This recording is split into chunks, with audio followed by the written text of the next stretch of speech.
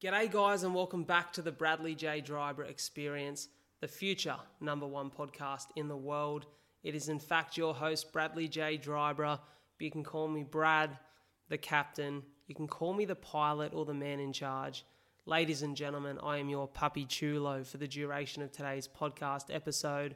And it's my absolute pleasure to be sitting behind the mic yet again to share another in-depth conversation with you all.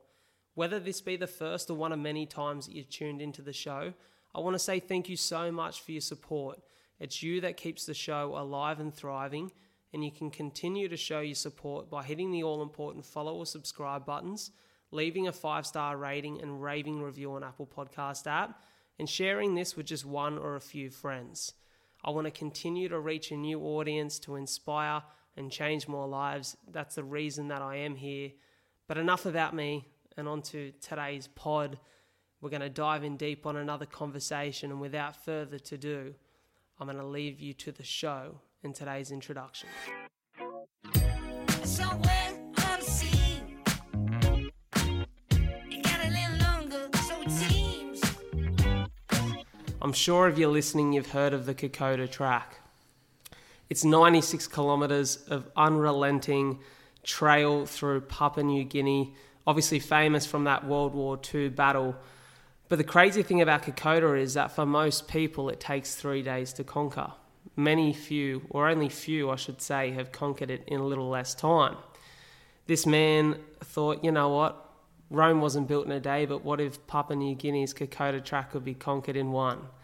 And that's what he set out to do. We're going to hear about how all the inspiration for this event become about and how we went on to conquer it, all the challenges and changes along the way that come with today's society and the world that we're living in.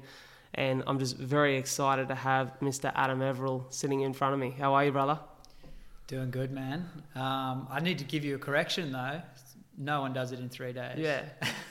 Isn't that usually what they set out to do? They do it between 6 is usually the minimum. 6? And 14. There you go. So I must have been listening to some of the elites. The magic numbers 9 and 10. They're currently doing an ultra, or they had an ultra set up to do it in 3 days. So the ultra race was going to be across 3 days. Maybe that's where I've heard it. So 3 days is elite. There's probably less than 10 people that have done it under 24 hours. So that sets the scene even a little greater. Yeah. The idea of conquering this in a day or 24 hours, where did that come about? It's a story that goes back to starting to run. So going from being a non-runner with a 5-kilometre PB to my co-founder saying that she, as a really not a very fit person at all, was going to run her first marathon. For the organisation, raise money for her. She was going to go to Dublin. And I was like, that's so inspirational that you would do that you'd like run a marathon out of nowhere. And just like Jackie always does, dedicated, trained every week, multiple times a week. And I was like, I'm going to train with you and I'm going to do it in solidarity. That's so awesome. Because I was fairly fit. I just wasn't a runner. And I didn't do that. And come the week of, I was like, this is the week. Like, what have you done, man? You said you were going to do it. And so on the Tuesday, I got my PB of 11 kilometres and that hurt quite a bit. I was like, I could probably keep on going. And then listening to David Goggins' You Can't Hurt Me that week on the audiobook and going through a breakup, a real crushing one with who was my fiance at the time. I was just like, I'm gonna do this. On the day that she does it, I'm going to do a marathon. So I did a marathon without training on the Saturday that week. And then that gave me the idea that, a whole lot was possible. You can do way beyond what you think you can do. Whatever you think your ceiling is, and I said this for the event for people as well, double it, I bet you can do it. So when I got that feeling, when I smashed myself through that marathon, I was like, what else could be done here? And not long after, I was in Bougainville, laying down, and I got the thought, like, what would really attract people to raise some money and some awareness, especially Aussies? And I was like, Kokoda. Oh, yeah, I could do that in a day. Could see if anyone's ever done that. How long is it? 96 kilometers. Yeah, that can be done. and then proceeded to Google. A few people had done it. No one had done it in about 10 years. And wow. I thought that was the move. The last person to do it was actually a few years ago. They got airlifted out halfway. Oh. Yeah. So the plan was to do it there. Yeah. And to take some, hopefully, high-powered Aussies over there that wanted to try and do it in 3 days maybe, or 5 days. Or if there was someone who wanted to do it in a day with me, then let's have a crack. That was the big plan. Then COVID hit. Yeah. But I was training for that. That was the move. But we didn't want to let that stop it. So there came a time a few months ago where I said we're either doing it over there or we're doing it here, and then had to make the call to do it here. So tried to replicate as good as possible Kokoda. I've been on Kokoda. I've stepped foot on there. I haven't done the whole thing. I just took a day pass, and it's brutal. It's like the steep up and down, and so I feel like we replicated that pretty well on the Illawarra Escarpment. Some deadly stuff. Definitely. Talk to me about the Kokoda track itself. How many 1,000 metres of elevation are there in that actual track? Yeah, 6,500. So that's over the height of Kilimanjaro by like 1,000 metres. So that's the stuff that hurts, bro. That's the stuff that really hurts. Man, when you're not doing it, you really feel it. Like we were talking before about throwing a few heels in when you're a flat runner, and it smashes you. With ultras, they say specificity is king. You know, that's what Zach Bitter says. He's the 100-miler champion, like world record holder. And so when you're training for that stuff, you've got to just find uphills constantly. And that is like the uphills, and the downhills are even worse. Like, you got to put your body through that constantly. So 6,500 meters up and down is, I think, if you think about Sublime Point for locals out here, it's something like 20 of those, maybe more. It's a lot. Yeah, wow. It's a lot, yeah. It's a lot. And people don't realise, you think uphill comes with that downhill pleasure, but the downhill ain't pleasure when it's that steep, because it ruins your quads even more. It's not at all. The downhill stops being fun after you get to a certain amount of Ks. Yeah. This particular one, it happened earlier than it normally would, and it is until you have it. I mean, people get runner's knee. You hear about runner's knee. So anyone who's had runner's knee will know what we're talking about. This kind of pain. It could be at the front of your knee or the sides. And you're like, oh, that doesn't feel good. It's that ramped up to 1,000 and then constant with every step. Once you get to those high kilometres, those downhills are your enemy. I was still powering up the uphills in the last kilometres, but my downhills were at a snail's pace.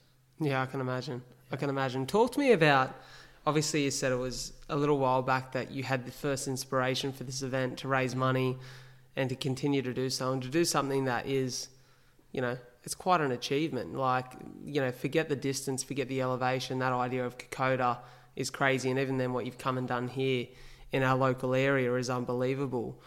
Where did then that go from there? So at what point in time was it like, okay, this is an idea and now we need to put this into practice and we need to start planning, we need to start training? At what point in time did all that happen?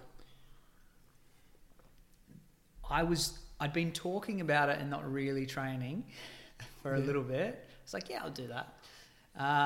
But because we couldn't set a date, COVID was just, and there's so much politics in trying to organise it as well on the track. It's not just as simple as turning up.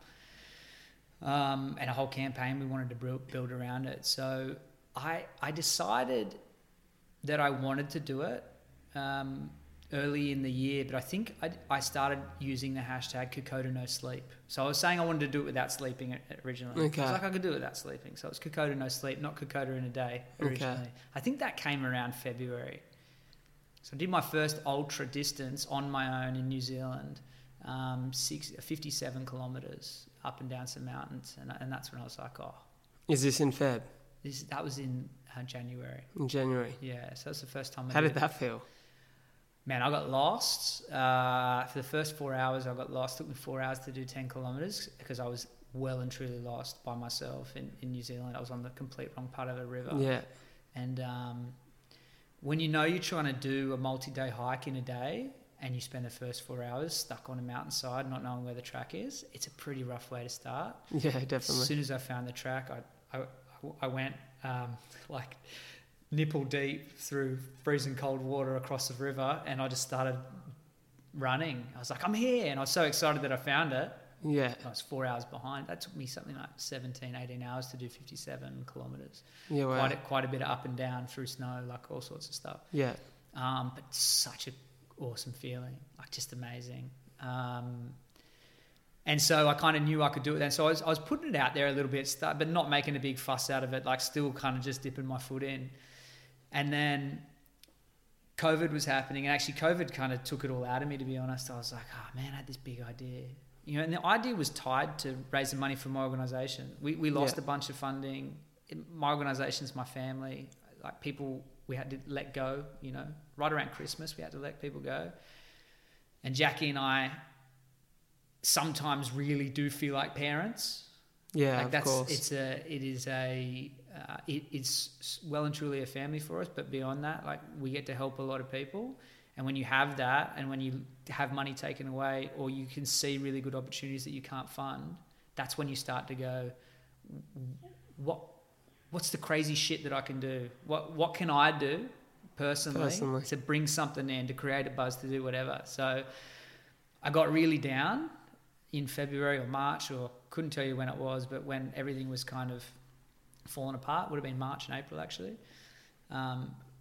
And I stopped running. I was like, well, it's not going to happen. It's not going to happen. And then after about a month, I was like, we're doing it. I'm going to be over there, or it's going to be here. And really, probably the last 3 months is where I really kicked up training and really started putting it out there. I think probably 3 months ago, I was like, it's Kokoda in a day now. I love that. Doing it in a day. It's happening under 24 hours. And yeah, it just started to build, man. And then so like injuries, all sorts of stuff has happened in that 3 months, like real concerns over a lot of stuff. Made the call to make it in Australia probably 2.5 months before we did it. Yeah. And how did you scope out and pick that location? So obviously you go in Oz, air travel's very limited at the moment, if not impossible at the time of the event, especially. You pick Mount Kira. Yeah. Why Mount Kira? Because if you walk out the back of my house and you look up, there it is. So you just had to conquer that fear and that challenge every day. Man, no, it's partly that, partly the terrain there, but that's where I was training for Kokoda, right? Okay. And what I was finding is, I've gone through a massive personal journey myself, even whilst being in the organisation. Like, I started an organisation that was based around sport, yet I was quite overweight, really unhealthy, not in a great space myself when I started it. And I've personally gone through a massive change. And what we're trying to help create in PNG and now with the Equal Playing Field office in Australia is really, really help people understand the importance of getting out, moving, all the things that you have around you at your disposal. You don't need weights, you don't need classes. If you don't have the money, there's so much that you can be doing to be healthy and feel good about yourself. And I'm running these trails, getting ready to go over to Kokoda in my backyard that I never did growing up.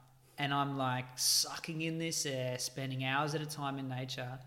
And I'm like, what? Like, this is magical. Yeah. There's all these mountain bike trails and like I'm seeing like all these animals, and it just felt amazing. And I was just like, well, why would I do it anywhere else if we're doing it here? We should do it in my backyard.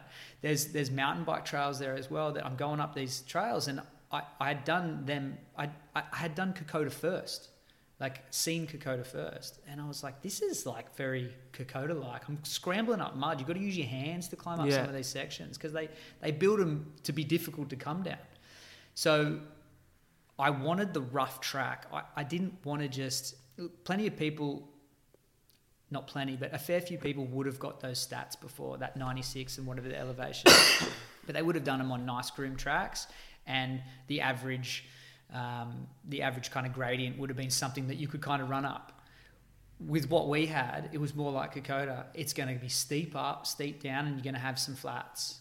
Definitely. So it's hard. It is not the fastest track you could run for that distance and elevation, but it was close, at least in my experience, to what Kokoda would have been like.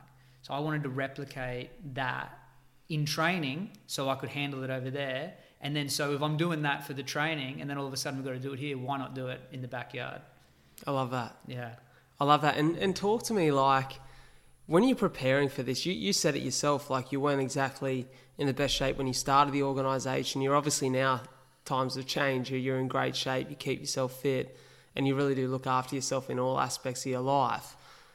But how is that training? It's obviously so new to anything you've done before. Do you seek professional advice? Do you look out to people who have done Kokoda before? Do you talk to coaches? Like, where does that all start to play a part? I've always done a lot on my own. Yeah. A whole lot of study on my own. But I think, I'm going to butcher the quote, but what does Bruce Lee say about, taking from other people and creating and making your own? Yeah. So I had a little podcast with Zach Bitter, 100-miler champion, learned some stuff off him, watched a bunch of his stuff, but then realised that I was getting a lot of advice from someone who does a lot of flat. Yeah. So after a while, I was like, well, this doesn't make sense. The diet stuff doesn't make sense for me and my body type. But some of it did, so I took some parts of that. Yeah. My best teacher was my body, 100%. When you spend 20 hours a week training specifically on this stuff, you really start to tune into when your body needs fuel, to when your body's a bit damaged. Like anything. It's like if you spend 20 hours a week juggling, you'd be a good juggler. If you spend 20 hours doing anything, focused work, you're gonna get a lot better at it. So just the accumulation of hours and tuning into the body, because you're breathing, you're kind of getting meditative, you're getting into space. I don't really listen to anything probably for 95% of the time. Yeah, I'm the same actually. Nature, yeah. I kind of can't. I feel like it puts me off. Yeah, it's cheating. Like to tune in. I like to tune in. And, the thing I found with my journey running lately is, you just said it there, you really learn best from your own body. But what I found is you learn to understand your body when you're actually sore and when you're not, when you know you can push yourself and when you can't. And what may have felt like an oncoming injury, when you weren't training for this sort of thing and you weren't so in tune, is now just like, this will be okay, and I know it will be okay. 100%. But talk to me about those points throughout that training journey leading up to the event where you start to have, because I don't care who you speak to, anyone who conquers something big is going to have a challenge along the way, whether that's injury, whether it's mental, whether it's something logistically that comes along that really plays a part in making this event hard to achieve. Did you have any of those moments, and sort of how do you define them and move forward? There was injuries, there was social unrest, man, there was all sorts of stuff. The injuries, there was a period where I was getting really stoked with my training. I was starting to peak, but I was peaking too early. But I was just like, the ego of it. What happens when you're looking at Strava and your Garmin all the time? Sometimes you get those kudos, bro, and you're like, you're getting swept up. Well, for me, it's not the kudos. It's always there's those little internal goals for yourself. Yeah. And for me, I realized that my elevation was climbing. Like my weekly elevation was looking stacked, and I was doing 115 Ks. A week for a while, and I was like, I'm going to do Everest this week, and I was looking at my climb. I was like, I'm going to do Everest. So I really pushed myself this one week because I knew I could get the Everest elevation in a week, and there was some other badge on Strava or whatever. It was like I was supposed to be having a rest week, and if I just did a little bit more than I said I was going to do, I was going to get this stupid badge for like 4,000 kilometers in the month or something. I was like, I just do a little bit more. Yeah. And then I wake up the Monday to go for my normal run. I put my thing and I go down on the street, ready to run up the mountain, and central nervous system shot. I couldn't actually turn the motor on. Weirdest feeling. I was like, come on. I couldn't, the sort of brain-body connection was not, so, how my understanding of physiology is that, sending these kind of neurochemicals to fire your muscles. Yeah. The brain was like, no, man, we're not doing that. And when the CNS fries, bro, it fries. Like Yeah. your body starts to get sick. It starts to shut down. I was gone. I was a week well and truly off. I just couldn't, I could not fire. It was the strangest thing. And then on top of that, a couple of people they were having different climb to me, different elevation. I was like, oh, and I hate the idea of it not being right. Mine was telling me more, and I was like, I can't have any idea that I didn't do the right amount. So I was like checking if the watch was wrong, and then I just went and sprung and spent a bunch of money on the best I could get. Yeah. And that watch was 25% off, as in it was telling me 25% extra. So I went from super confidence, smashing over my Ks, way above the level I needed to be, thought I was peaking, and it's like, nah, man, you're barely there. Fuck. And now you can't move. What are you gonna do? And man, that was a bit of a whack to the system because I had so much confidence. And how far out from the event are you at this point? I think I was a month out. So that's close. Yeah, bro, that's close. Then I had a week off, and then I came back, and I was like, well, I gotta smash this back up again. It's probably 5 weeks out, so I had roughly 2 weeks of then really building up proper elevation, like getting my weekly elevation and my Ks up, and then during my taper, my back went. Oh God! And the back's the one thing that you don't want the back to go. Yeah, because you feel it with everything, right? Man, and that was. I've had a bad back since I was 14. I've had disc issues. So I've got 6 discs that aren't amazing in my spine.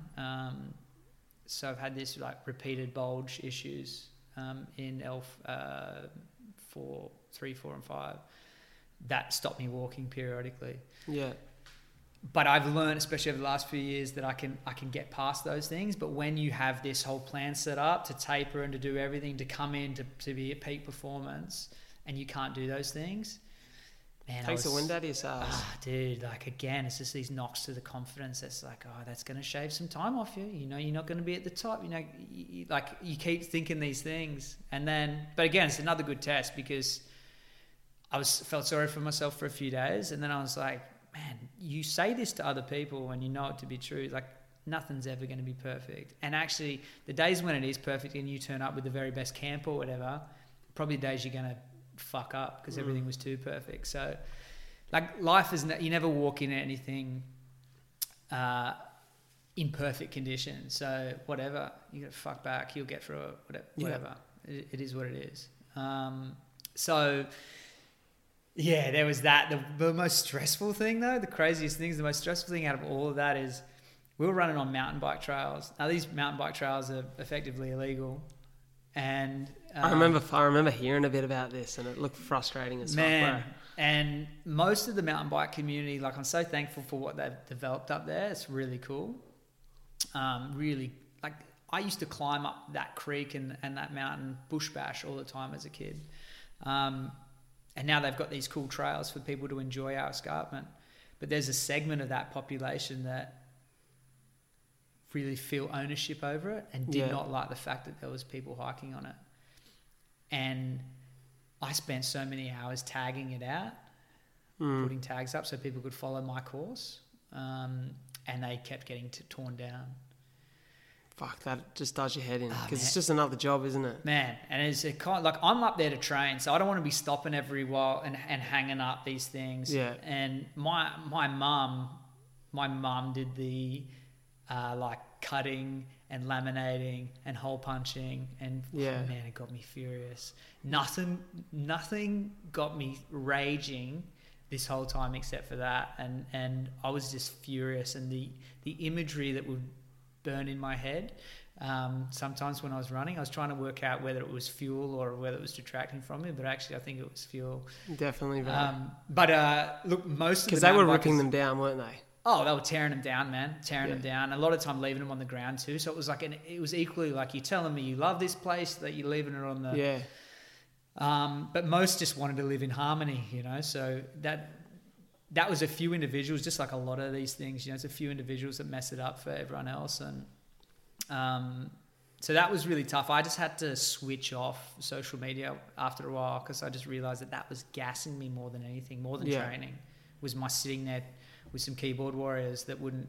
I was telling them to show me your face. Who is the person who's taking down my stuff, so you can look at me and at least tell me why you're doing it. Help me understand, because I cannot understand why someone would do this. Yeah, and that just took too much from me. So especially I was like, when the purpose of the event is to raise money for a cause.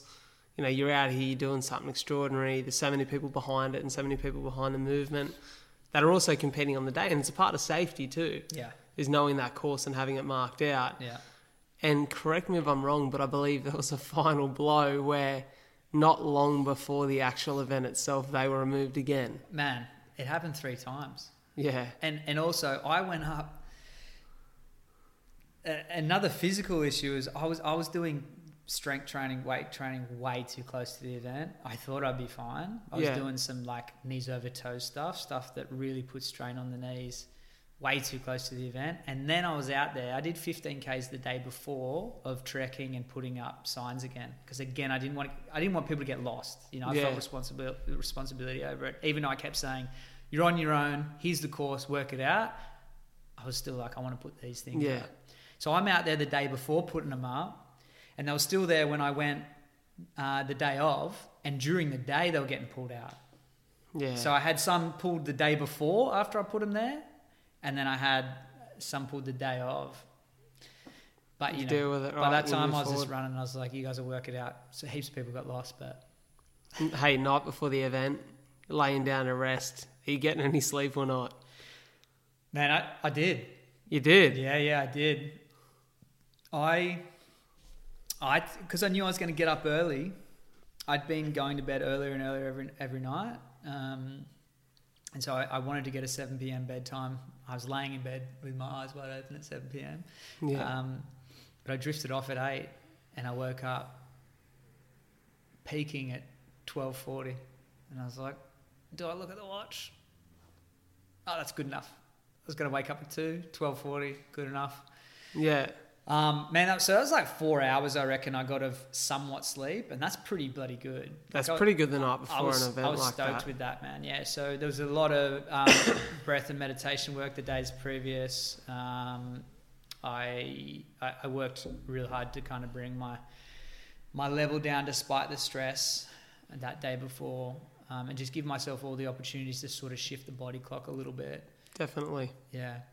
Definitely. And then waking up morning of, did you have a set time? Were you able just to go and start conquering as soon as you liked? Yeah. As soon as you like. So, I mean, the idea was that it was an event, it was an unofficial event, right? It was always me doing my thing, and I was encouraging people to replicate their own sort of thing, challenge. Yeah. What's a big challenge for you? Set the goal, go and do the thing. Which is kind of the way of COVID right now, right? That's it. With all these events and challenges, you kind of got to do that. My instructions originally was just... What's the most you've ever done? At least double it.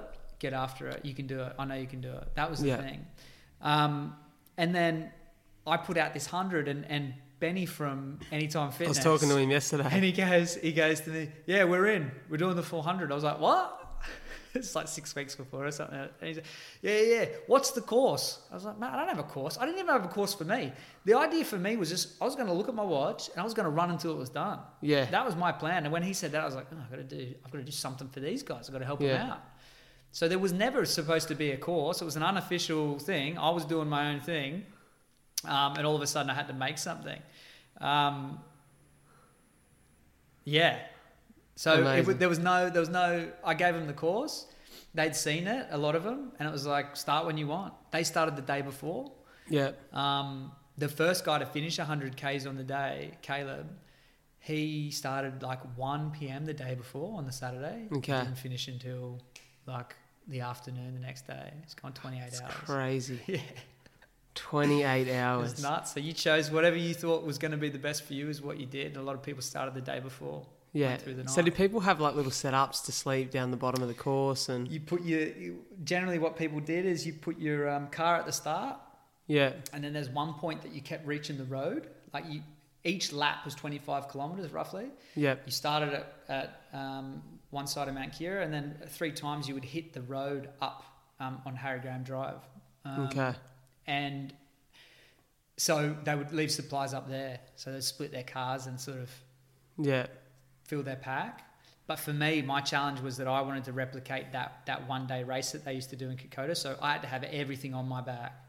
So I didn't have any drops, except for there was waters in my car, because you can, along the way for that challenge that was however many years ago, you could get water at villages along the way, and lollies and bananas. So in my car there was bananas, some lollies, and actually no lollies, and water, and then I could get lollies off other people. That was my that. My rules for myself, and no poles. I wasn't allowed to have poles because I contacted the 2 guys who had the Aussie record. They didn't use poles, so I was like, all right, let's do it. That's awesome, bro. That's awesome. What's the headspace like? You're on the course. You know, after that first lap, you're 25 Ks in, you're 25% of the way there. And how does the body feel, and how does it then start to play with your head, positively or negatively? What's possible and what's capable for this event? 25 Ks sucked this time, man, because I was doing my training for the last section when I was ramping up. I was doing a loop 4 times a week. So 25K loop, the exact loop that I was going to be doing 4 times a week. And so I knew what it felt like, even on tired legs, because a lot of times that'd be 2 days in a row. And I'm in my first lap. I'm probably 15, 20 Ks in, and I'm feeling my left knee. And I was like, nah, this is too early. Like I know the pain's going to come in the knees, because I know what it's like once you get up to heavy. You hope it's at 75. You don't want to be feeling it for a while. I actually expected my hamstring, which was having a lot of troubles in the lead up, to go. Even days before, I was having issues with it, trying to work it out, just thinking that's going to be the thing. That's going to be the thing. That usually starts to go around 30, 35. Wasn't feeling that. Feeling my knee, both knees, but especially the left at like 15, 20. Meanwhile, I lose Rod, who's like, he's done ultra running before, to knee problems. We lose Benny at 50 Ks to a meniscus problem. He was devastated too. We're losing people for knee problems all over the joint, and I'm starting to feel my knee. And I was just like, oh man, it's okay now. It hurts. But this is going to be real bad soon. Magically, 25 to 50 was like, it kind of it didn't get worse. So it was there, but it didn't get worse. I was like, okay, all right, we're looking good here. But 50 to 75, the wheels started to fall off big time. Yeah. In all sorts of ways. Now, when I spoke to Benny, I think he said he's seen you, could get this wrong, he said around 75 Ks in. It was the last time he seen you, and he said, bro, he just looked delirious. But he was still moving. Yeah. Like, how do you battle through that? Because that's, it's almost like you're out of your head at that stage. Your body's just on autopilot, doing what it's got to do, and you're kind of disconnected. Did you feel like that? I don't think there was even one point ever where I considered quitting. Yeah. Not even one. The problem was this, I'll be honest, for the whole time from about 60 Ks, I was just thinking about how much it sucked. Like, this sucks. And I know I have to finish. Yeah. There is no way I can stop this sucking until I finish. Yeah. And at 60, it was about at 60 Ks, it was getting real hot out there. It was a hot weekend, bro. I got a bald head. And I didn't have sunscreen on. And I didn't have a hat. I had a hat, I didn't have it on. Because I was like, we're in the shade a fair bit, a little bit of sun. I wasn't really, it was stupid. But I was getting sunstroke without realising it. Yeah. I thought I was getting tired. And as I was getting delirious, you sort of don't realise sometimes, but then when I was getting proper delirious, when stuff was like, oh, and I realised when I would talk to people, I was like, oh, right, hat, I should put that on. Yeah. And then I put the hat on and I started to hydrate a little bit more, like up the hydration, like really force myself to drink a bit more. and I started to come a little bit good again, but I'd already lost so much from that kind of heat stroke. Yeah. That when he would have seen me, when a lot of people saw me, actually some people from my gym was like, yeah, when we saw you, we were a bit worried about you. You sort of seemed all over the place. And I remember seeing all those people and being like, yeah, you don't know what you're saying. Yeah. Like I just sort of just autopilot.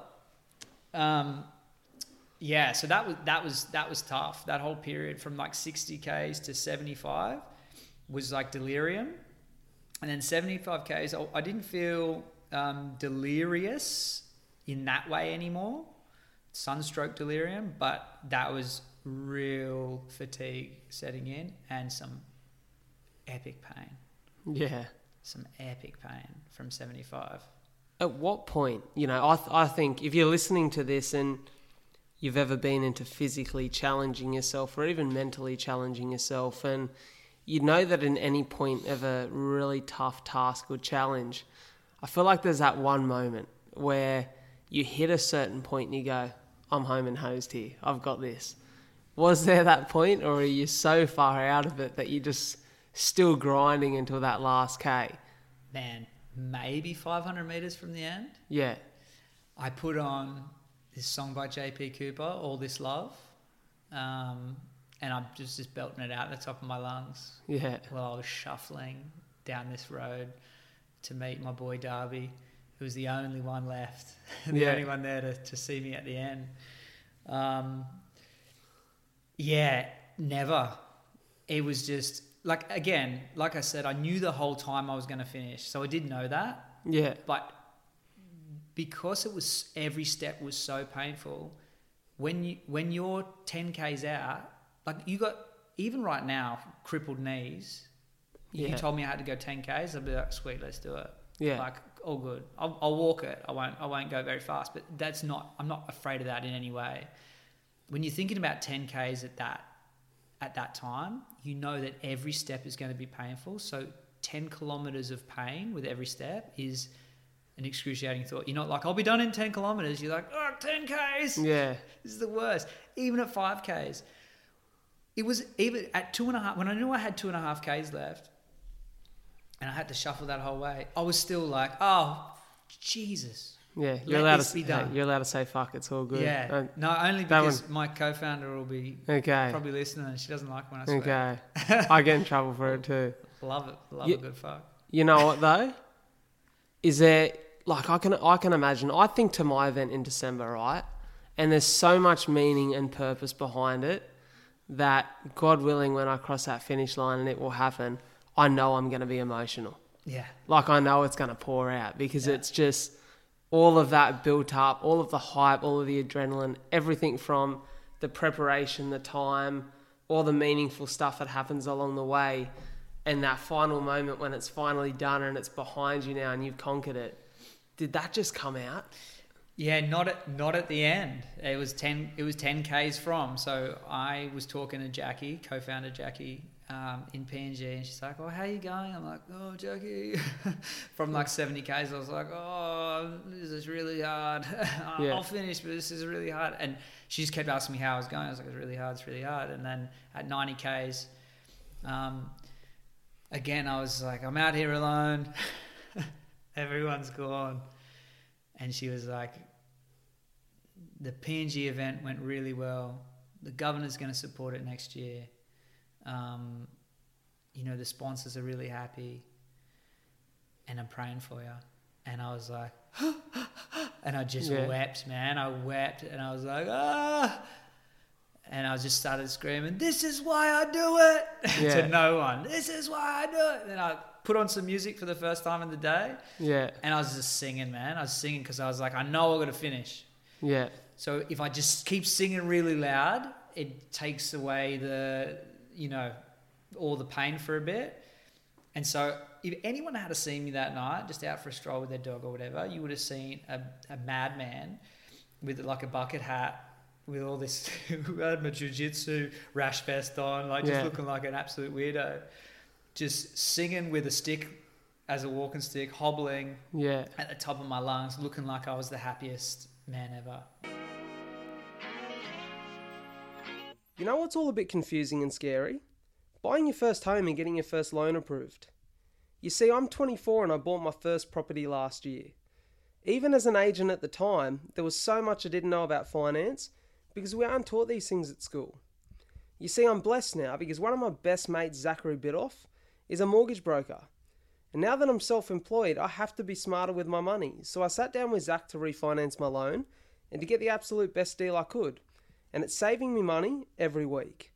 You see, the great thing about Zach is he's 28 years old, super relatable, and he knows everything you need to about buying your first property. So whether it's pre-approval or refinancing that you need, head across to zacharybidoff.com or find the link in the show notes. Now you may be hearing that and thinking, I don't need a loan. Maybe you've already secured a home or investment property. I'm sure at the time you purchased that property of yours with purpose. For some, it serves as an investment. For others, it's a space that became a home for you and your family to enjoy. Whatever the reason, with each new beginning comes an end. The family grows, the next investment opportunity presents itself, or maybe it's just time to retire to a beachside apartment and enjoy your days at the local cafes. Regardless of your reason, you'll need an amazing agent to assist in the process and secure a result that allows you to financially facilitate the next purchase. My good friend Jake McKenzie is not only one of the kindest people on planet Earth, but he's a bloody great real estate agent too. A reputation built on the back of exceptional results in the Illawarra region and great morals in each of his property transactions, you can't go wrong in calling on Jake McKenzie for your next property sale. Call Jake on 0411 574 568 or head to the show notes for all of his contact details. While we're on the property train, it's a great opportunity to talk about my next sponsor. If you're looking at purchasing an apartment or selling one, you may be familiar with the idea of a strata report. It's the document that outlines all the good, the bad and the ugly within the body corporate's financial plans and all the issues that need to be addressed before you put pen to paper on a sales contract. But how do you organise that and who does it for you? Well, that's where Coastal Strata comes in. They are your go-to service in New South Wales, providing reports, bylaws and renovation approvals. For all their services, head to coastalstrata.com.au or find the link in the show notes. As you all know, I've been pushing the body to its limits, training for 42 for CF. Before I started my program, I'd never run more than 6K, and within 6 weeks I was able to run 25 kilometres. It's amazing to see what the body's capable of, but at the same time, with crazy progress and increased stress on the body, come some of those little injuries or little fires that need to be contained and put out, just to ensure that I keep moving in the right direction. Any runner knows that lower limb issues are almost a certainty when you lace up the sneakers and pound the pavement. That's why I reach out to a specialist to maintain my lower limb health. Sanjay Parisher is the owner and specialist at the Foot and Ankle Clinic of Australia. With his guidance, I've been able to manage my lower limb injuries to keep the ball rolling and the legs clocking over the Ks. For all you runners and athletes, head over and check out their website in the show notes or call 1300 030324 to book your appointment at one of their many locations and find the cause of your lower limb issues. And yeah, that was the real emotional time. I still knew I had 10Ks, and so I pushed out a few Ks of like laughter and singing, and then got to my last terrible downhill, and then the pain swept back into every inch of me. What's the first thing you do immediately after? Do you eat? Do you sleep?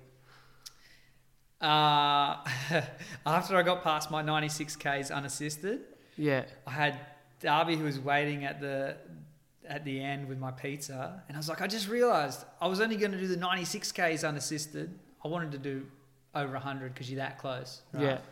I said, I've got past my 96 unassisted. Bring me that pizza. Yeah. Because I wasn't letting anyone help me do anything. Like there was no help for any. There was massage tables. Everyone was getting massages. I wouldn't let them massage me. Like all the good stuff. I was really strict with myself. It's never, no, don't help me. Don't help me with the water. Nothing. I don't want anything. But I got past. I was at like 90. Would have been at like 100 Ks then. And he gave me a pizza, and I smashed half a pizza in about 3 minutes. And I was like, all right. And I'm hobbling down, taking my shoes off. I'm just hobbling all the way to the end. Got to the end and I just went, yeah, I did it. And just laid in the back of the car. And I did nothing, man. I couldn't, I had zero left. There was just nothing. If you had asked me to walk any further, I just don't think I had it. Mm.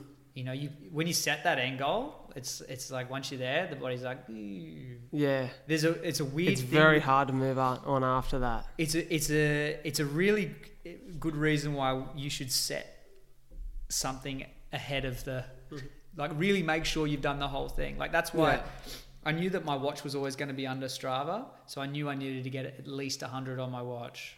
So end up getting 104. But I knew that I needed at least 100 on my watch. Because Strava always picks up a little bit more, doesn't it? It does, and if you listen to different people, they'll say it's more accurate or less accurate. So I was like, well, let there be no confusion. There's at least 100. Because we had this battle on Wednesday. I was running with a mate who doesn't have a watch, but he had Strava on his phone the whole time. And he clocked, I think, an extra 1.6 or 1.8. And we literally ran side by side, nearly arm to arm the whole way for 30 Ks. That's different again, though. So that's using the GPS in his phone. And as far as I understand, so if you connect your watch with your Strava, it's using the GPS from your watch and then analysing through Strava. Okay. You know what I mean? So it's not using it's still using the watch. Okay. But it picks up. It takes all the data and analyses it differently through Strava, as far as I know. So, but it usually ends up being a little bit more. Okay.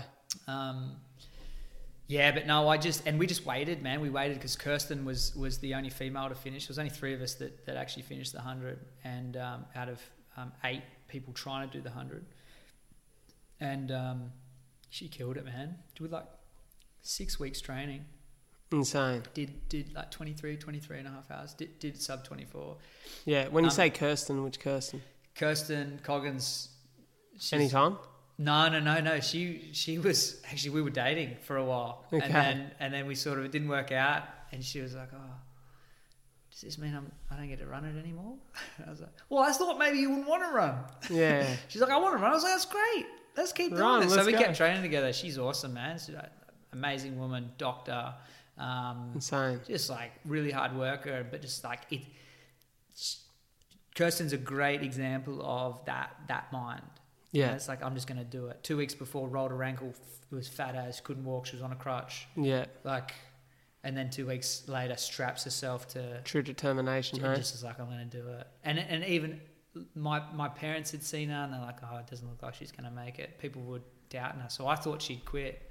And I was like, how are you doing? I never gave her an out. I was always waiting for her to see what she... Because, bro, everyone wants the out, right? Oh, man. Everyone. And it's funny, I was listening to the other day, it was, you heard of Rich Roll? Yeah.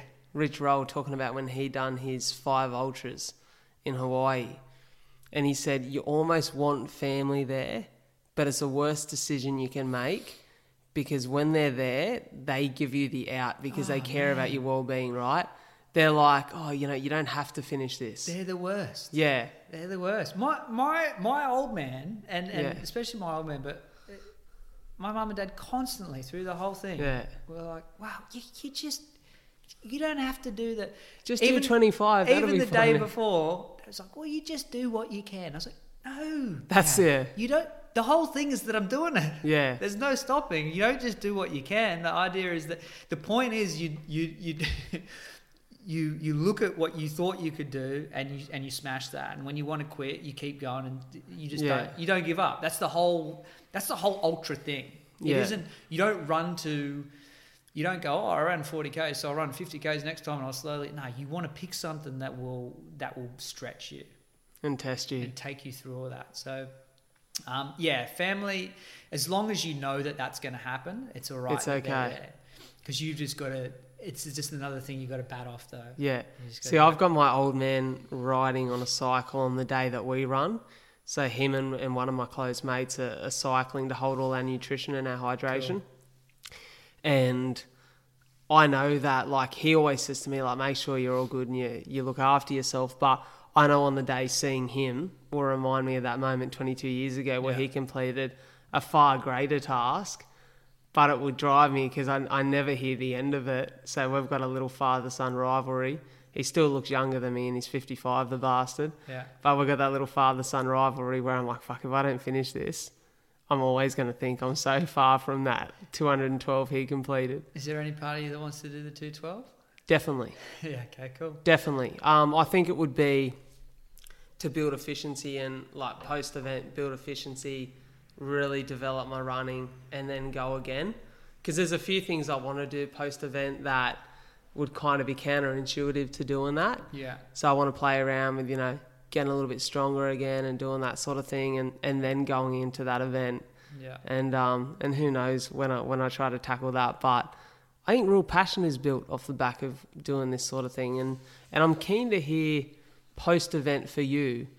You've conquered as close as it gets to Kokoda right here. What's the thoughts of like travel opening back up, easier access to these events and these opportunities? Yeah. Going and doing that and trying to conquer it there in the homeland. 100% happening. Yeah. Without a doubt. Unfinished business. And actually, this was a good training run. I learned so much. That last 25 kilometres as well, I messed up my nutrition because I was trying to carry everything myself. I didn't have enough food. I only had like powder, so like liquid energy. I couldn't stomach it. So my last 25 Ks was injury, dehydrated because I couldn't consume anymore. There's a bunch of stuff I could have done differently and smashed that time. So I feel like I could be really competitive at what that Aussie record is over there, even with the challenges. So I'm keen to give that a run. What's the exact record? Aussie record is 19 hours. And what did you finish your event in? 22. 22. Yeah. I reckon because you know what? I reckon the hardest bit is hydration. Yeah, man. If you look at my first 50 was 8.5 hours with a break. So that was pretty much my last lap. So I did my last lap at the same time as I did my first two. Yeah. And I mean, the wheels fell off. Like there's just a bunch of stuff I did wrong that I didn't need to do. I mean, I lost my headlamp because I had a rechargeable one that went after 3 hours. So I was using my phone. Like there's a few things that I was like, okay, this is the first really big one I'd ever done. Yeah. So a lot of stuff I learned. So I'm glad it kind of happened this way, not over there. But I'll definitely get over there. But man, I've got all sorts of crazy ideas that I want to do. I want to do some real big ones. I'm just waiting on these knees. But I want to get a 100-miler done, maybe even this year. Knock that off the list. So keep moving with that. And then, man, I looked up what's the world's craziest ultra. And there's this thing called the Red Bull X or the X Alps. Yeah. And these guys and girls in Europe, in Switzerland, they're ultra runners, but they're also paragliding pilots. Okay. So what you do is you do these ultra runs. Basically, it's 1,000 miles, and they're like, right, you got to get from here to here. And so you run up these massive mountains to these launch points, and you got to jump off them with your paraglide, and you got to go as far as you can with your paraglide, and you got to pack back up, and you got to keep running. So it's like you got to get from here to here, go. So you're hiking and flying. And when I saw that, it was like, oh, you've got to be a pilot for 5 years before you can enter. And I was like, cool, all right, I'll get my pilot's license then. So I got this one all the way out there, which is like 5 years away. Yeah. And then I just want to do, I just want to pick a bunch of things that... Your parents are listening to this, bro, going, for fuck's sake. I won't tell them. I don't know how to use podcast apps. I just like the idea of, this life is long, but it's also in other ways really short, so like pack it with a bunch of really cool shit. I love the idea of being an inspiration to my kids, for them to look at me and go like, Dad got after it. How old are they? 10 and 7. So they fully comprehend what's happening here. And man, my boy went 31 Ks on Sunday. Did he actually? Yeah. What an achievement! What a little legend. He beat yours, mate. He did, mate. He's got me covered. Now I've got unfinished business. Yeah, exactly. I'll get him. He'll chase you. And then my daughter, who's 7, did 21. That's awesome. And look, my kids, they didn't go out there and train a ton for this. Like I tried to explain to them, it was really important to me that they did some stuff on the same day, that they chose something just like everyone else that was really hard. And we went through the process, and I said, right, how much do you want to do? Do you want to do this? And they picked their kilometers. And I said, once you say it, we do it. You know, once we commit to something, we do it. We don't just say we're going to do something. And they understood that, and they said it. And I said, the less you train, the more it'll hurt. Do you understand that? So when they didn't train, they knew there was going to be consequences. And there was, because they should have trained more. Especially my boy, he really hurt. But we talked about it. You don't give up. You might get blisters. What are you going to do? I won't give up, Dad. You know, like it might really hurt. Your legs will feel like falling off. What do you do? Don't give up. And I commend you for that, man, because they're some of the greatest life lessons you can have as a kid. The next day, Noah was busted, just like we were walking around hobbling. Yeah. And I said to him, so you reckon you'll do a marathon? And he was like, yeah. And I was like, yes. That's what I like to hear. That's what I like to hear. So he learned in a different way, but the same way what I did that day. And that is that pain, even when excruciating during these things, is temporary. An hour after I'd finished, I was in pain. But I was sitting there waiting for Kirsten, and I looked at Darby, and I was like, it's just weird, because like an hour ago, I was like, this pain is the worst ever. And now I'm sitting here and it's all done. It's like, it's not, I'm not traumatized. I'm just like, that thing was really tough, but it's gone. It's such a good life lesson. And to build that resilience in kids who really now can be so soft to help them understand, like, shit's going to get hard, dude. Like, what are you going to do when it gets hard? You power through it, and then it's gone. You got to be able to. You got to be resilient. You got to understand that life can be fucked, and you got to be able to handle it. Say that this is fucked. Rise above it, and then tomorrow's a new day.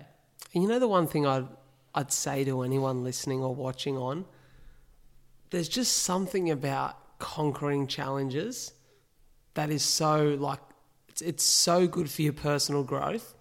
Like, it's undescribable. The one thing that I realised I missed so much in my prep for my event is my competitive nature as a kid.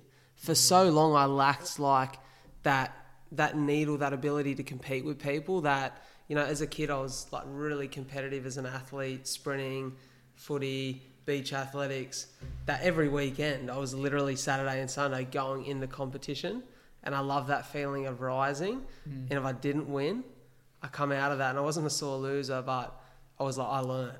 Yeah. Like, I don't like that feeling, and I don't want to go back to that feeling. And you're not necessarily competing against anyone when you're out there, but you're competing against yourself. Yeah. And that feeling of conquering each new challenge, or even sometimes failing and knowing that you got to go back and conquer that again, that's the best feeling. I'd like anyone listening, just find something to work towards. Yeah. Because it'll change your life. I think conquering yourself is even more satisfying. Definitely. You know, you get this real short-term buzz from beating others, but I think you can even emulate that on your own, because you can be out there. Some days you can be out there and you could say it out loud, and sometimes I do. It's like, where are these motherfuckers? Yeah. Where's everyone else right now? You're here. Yeah. You're up the mountain. You're down the mountain. Like, where are they? You know, you're feeding off that idea that you're out there and you're putting in the work. Yeah. Like, I knew I would see people on that mountain falling apart. I knew it, and I was saying to them, and I was saying out loud, I'm going to feed off your pain, because I know I'm here doing the work, and that's going to feed me. So you can conquer others even on your own. You can make up little enemies if that helps you, but just conquering your own little goals, like doing a little bit faster, pushing a little bit further, like you can do that every single day. The competition. Always when I'm coaching, always when I'm leading, it's always about, there is only one person you're competing against. There's yourself, and you trying to be a better version of yourself. Always looking to get better. Here you are now. What can you do to step to the next level? That's the competition. You're trying to beat yourself now. You're trying to recreate yourself anew and become that new version. And when you level up again, you're like, all right, here we are. All right, time to level up again. Yeah. This person I am right now, I'm going to beat him on the mountain or on the track or wherever it is, and I get to become this new person. How fucking cool is that? It's the best. And, it's great for me. It's gratitude too. I'm out there, and the one thing, whenever I feel it and I feel sorry for myself, I always say, you're blessed to be here. You're blessed to be healthy. And there's so many people right now that are sitting in a hospital bed and way worse off than you that would love to be feeling this pain right now. Especially now. Yeah. Like for you, you have a specific thing that would be there regardless. But we're talking about, a world where people are kept indoors, COVID's doing this and that. Gratitude's massive for me, man. In my meditation, in my running, when I get caught, I spend a whole day sometimes like, woe is me. And I'm like, what are you talking about, dude? Yeah. You get to run in the mountain. I'm sure there's a few Wollongong folks listening. Like, definitely. If you ain't getting out and understanding that we've had some of the most freedom in this whole globe, and that we've been so blessed, and that we're blessed by this place, these mountains, this water, like, do yourself a favor, do some meditation, finish it with gratitude. If you're not feeling it, fake it, because it'll come. Think about your family, think about your dog, think about the sunshine, the mountains, the water, the fact that you got roads and police. Like, there's literally, you could just sit there and list things. What we have here in this part of the world is astounding. We are blessed, very blessed. So blessed. Bloody love this town. What's your biggest fear in life? Is it regret? I feel like it'd be something along those lines. Regret. No, it is biggest fear. Because I feel like you're one of those guys that you just said it there, packing everything into this life and making it as incredible as possible. And, one thing that we don't have in this life is certainty. Yeah. And we definitely don't appreciate the power of time. And I think, I sense that you're one of those guys that this will never stop. I'm a pretty extreme dude. But actually my biggest fear is probably not being a great father, or it's probably around fatherhood, to be honest. I feel like family has become and is family at all different levels. My relationships, again, I talk about my organisation as a family. The people close to me, I feel like a family, but definitely as a father. I think, why are we here? My life's purpose. I've always been a really driven person to do good for the world. I think life is all about helping other people live to their potential and find happiness and purpose. Yeah. And it's about making babies. Yeah. It's about what I mean by that is it's about bringing life into the world, or supporting life to flourish. And those two things are the same. Like, you can help bring children into this life, or you can help guide young people, or you can help your friends or your parents, or you can create this feeling of good and well-being in others, or you can help be part of that. And I don't know what else we would be doing here. Like, I don't know. So much power in it, right? The power to serve others. And there is, I spoke about it yesterday in a podcast. I've earned basically $0. I've earned about $600, maybe $1,000 in the last 7 months of my life. If I'd stayed in my job in April and didn't quit, I'd literally be probably 50 to 70 grand better off right now. Yeah. But I wouldn't change it for the world. There is something so much more satisfying about that one single message, or that, that many that you get, where you know that some person has been positively impacted by something you said or something you've done, or something that you're putting out there in the world, that feeling is potentially the most infectious and great feeling that you can ever have. Just the ability to somehow inspire someone or impact them in the right way. Yeah. There's something to be said for it. It's like a drug. 100%. There's this correlation between, I think, like parenthood, and just generally trying to do good for the world. And I think that if you're willing to put up with 95% struggle, just put that as a percentage, and for things to be hard, but for the 5% that it's not, those glory bits that you get, that absolute warmth that you get through your blood, and that the times that you cry from being proud or whatever it is, or just like, fuck, like life is amazing. Like, I think that's what it's all about. Like parenting, especially in the first 5 years, is like, it's like all hard, and people are like, why would you want to do that? It's such a weird thing. And then it's because of those times when you see these things crystallize and you realize why you're doing all the hard work. Yeah. It's the same thing with ultras, and it's the same, like, it's not, you don't go out and run constantly all the time up and down hills and be like, this is great, yeah. Like, people think, oh, you must really love that. It's like, that's not the thing. Yeah. It's actually, you have chosen a thing of purpose, so the hard makes sense. It's not 100% hard. A lot of times there's actually, like, the kind of stuff I have to do, my work in PNG is a lot of the time boring as hell, and I sit behind a desk and I'm wondering what the hell I'm doing. And then we get a message that we've supported a kid get out of an abusive home, and I go, that's why we do it. That's awesome. Get a little snippet here. That's why. Remember that. That's why you do it.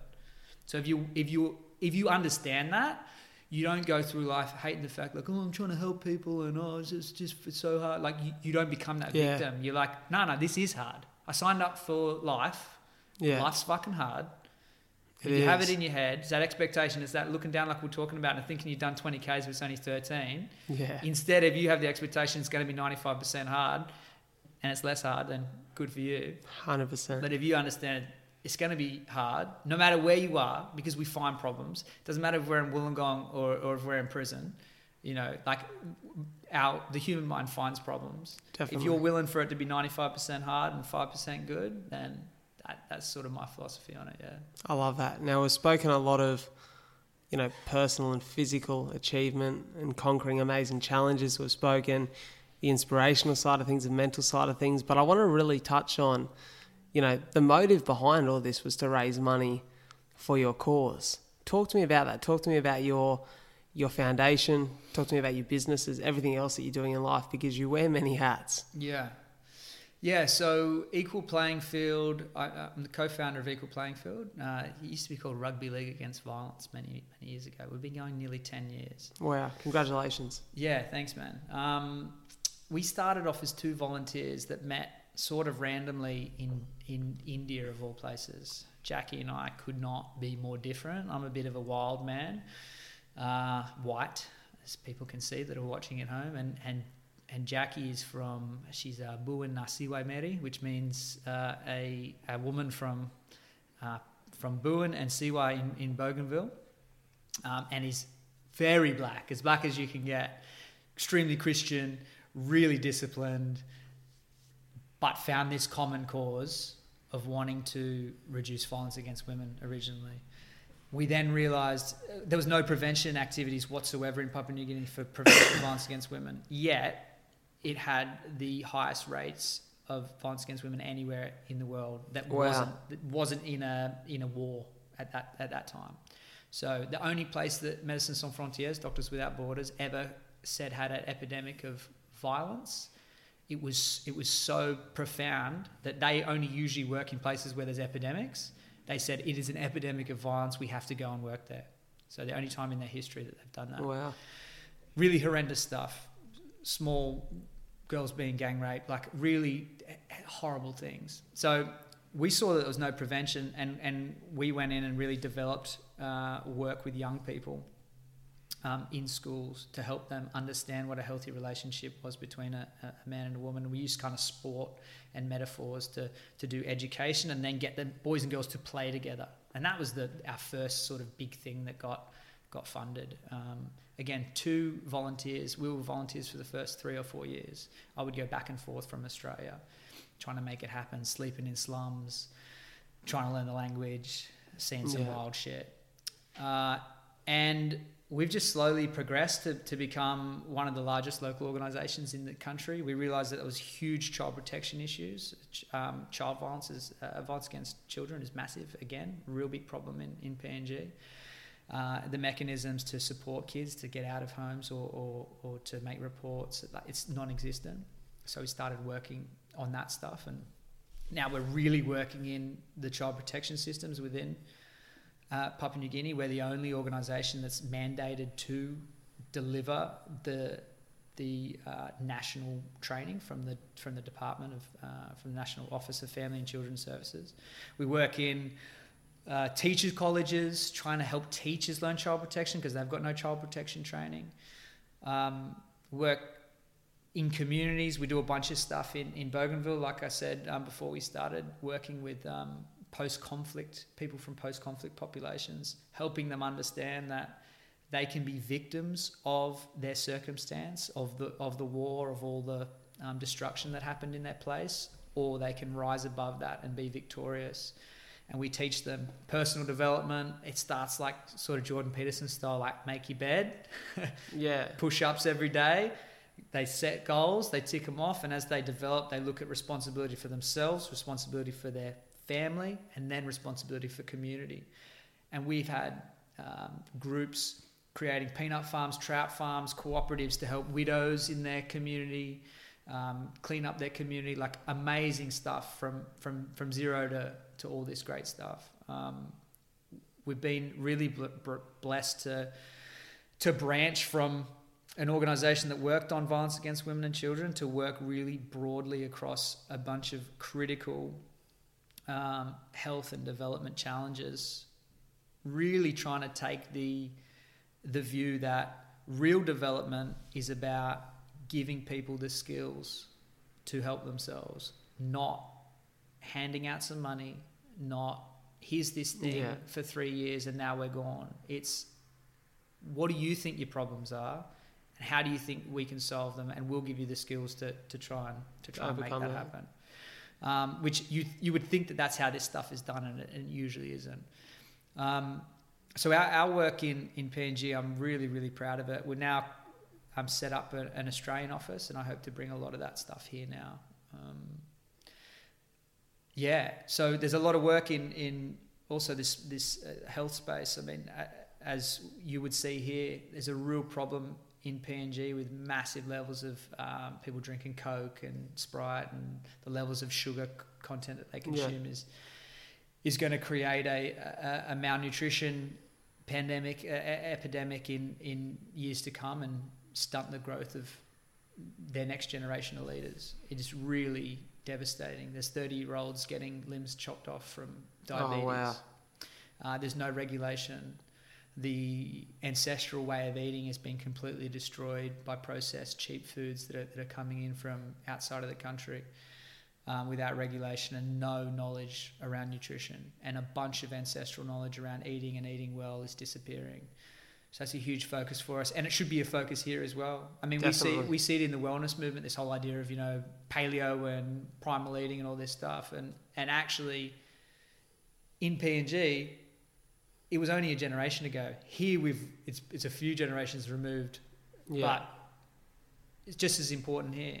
Our kids shouldn't be consuming these levels of sugar. They shouldn't be consuming these levels of shit in their diet. So that's a focus for us here as well. And then guerrilla development is my for-profit business, but still for purpose, which is all about finding a niche in corporate training where we work with teams, corporates, on mindfulness, on movement patterns, and then once teams are breathing and sweating together and building that team unity, we work through collaborative design approaches so that the quiet ones can be just as loud as the loud ones, and they can look at business challenges like an issue of culture, bullying perhaps, or maybe it's a sales target issue or whatever it might be, and actually work collaboratively to help solve that as a team. So that's incredible, mate. A whole heap of purpose in everything that you're doing, which I love. Everything has to be. I find that I fall apart completely when it's not. If I'm ever around something that doesn't have at its focus building positive impact for people, I can't do it. So the work that guerrilla development will do will help support the work that Equal Playing Field does. everything I do will always kind of feed back into trying to do good work, and that way I can stay in integrity with my values. Can I ask a question back on equal playing field? Yeah.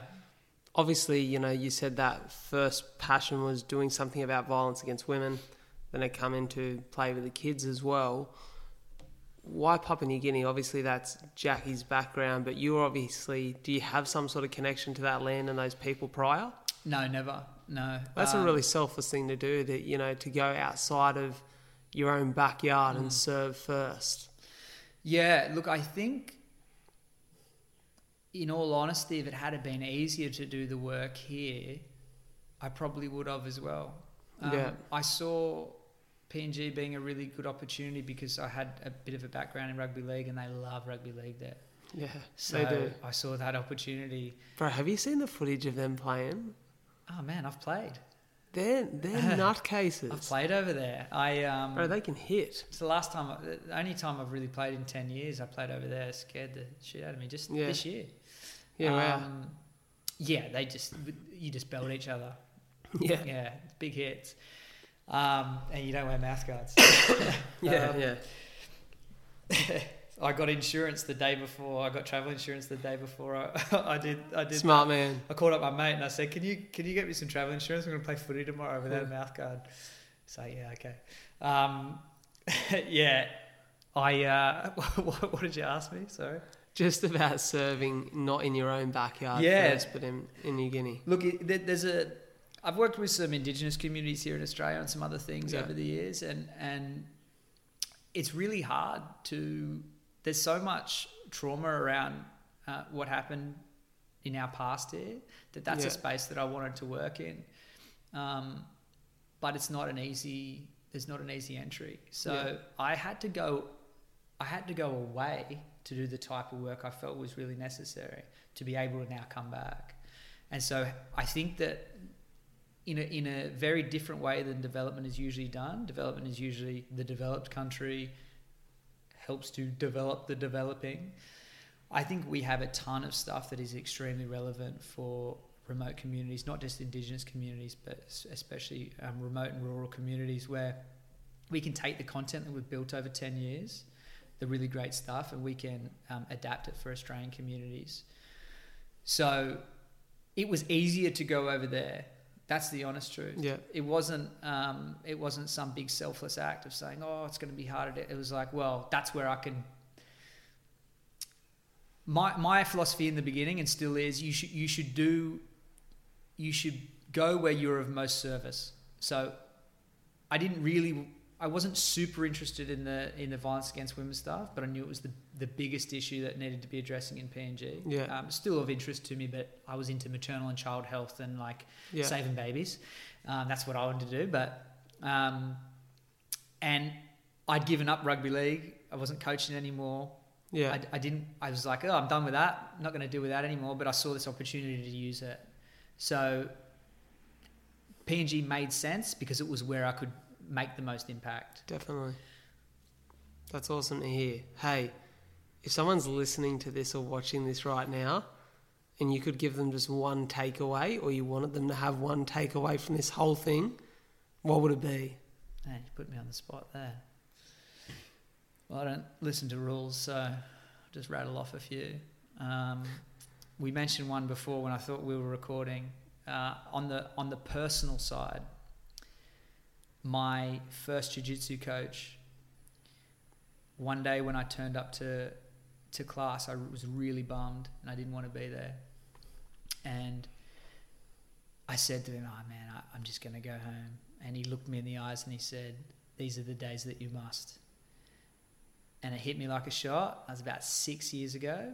And I hear that and I say that to others every time I'm having a bit of a slow day and I don't want to turn up to the gym, I don't want to go up the mountain or whatever. I hear that voice like, no, these are the days you've got to push through. So on a personal level, on a physical level, I think that's really important, and the mental game. On a purpose level, it's just that. It's find your purpose. For me, it's about doing good in the world. and just lean into it. I hope that that's more people's purpose. Just get out there, be of service to others, and let that come back to you and how that feels. When you're truly in service for others, not to get it back, but you're in service to others, to be in service to them and make their life better.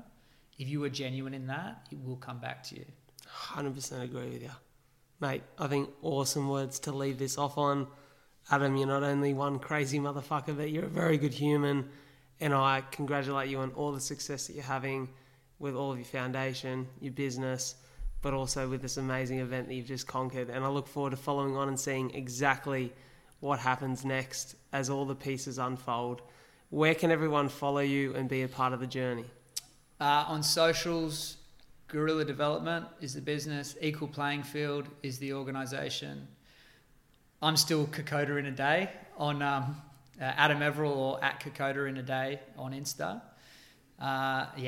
Grab all the socials. You can take them and put them in whatever. I'll put them in the show notes. Jump on, connect. Always happy to talk to people, especially if you want to do some good for your community or even for yourself and you want to have a chat. I'm always really happy especially to talk to big thinkers.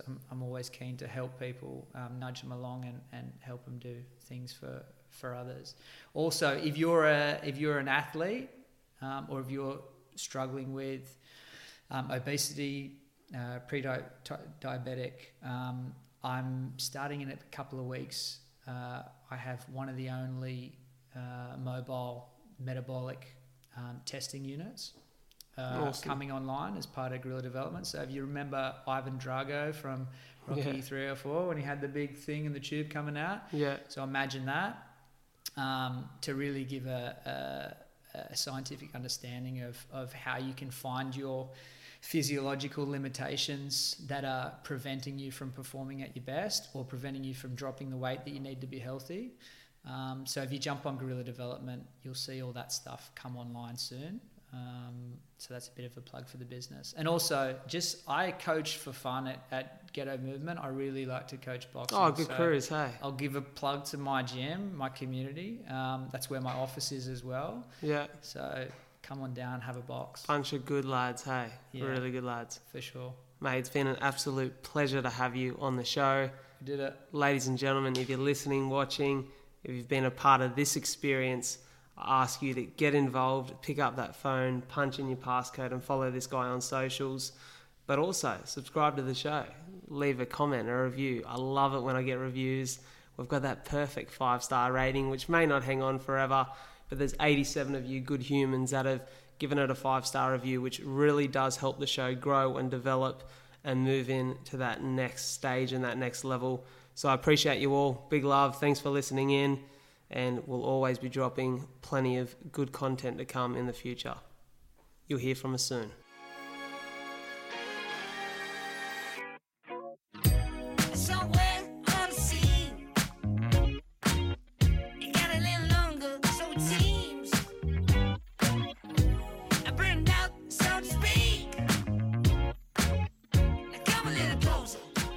Alrighty, g'day guys and welcome to the Bradley J. Dryber.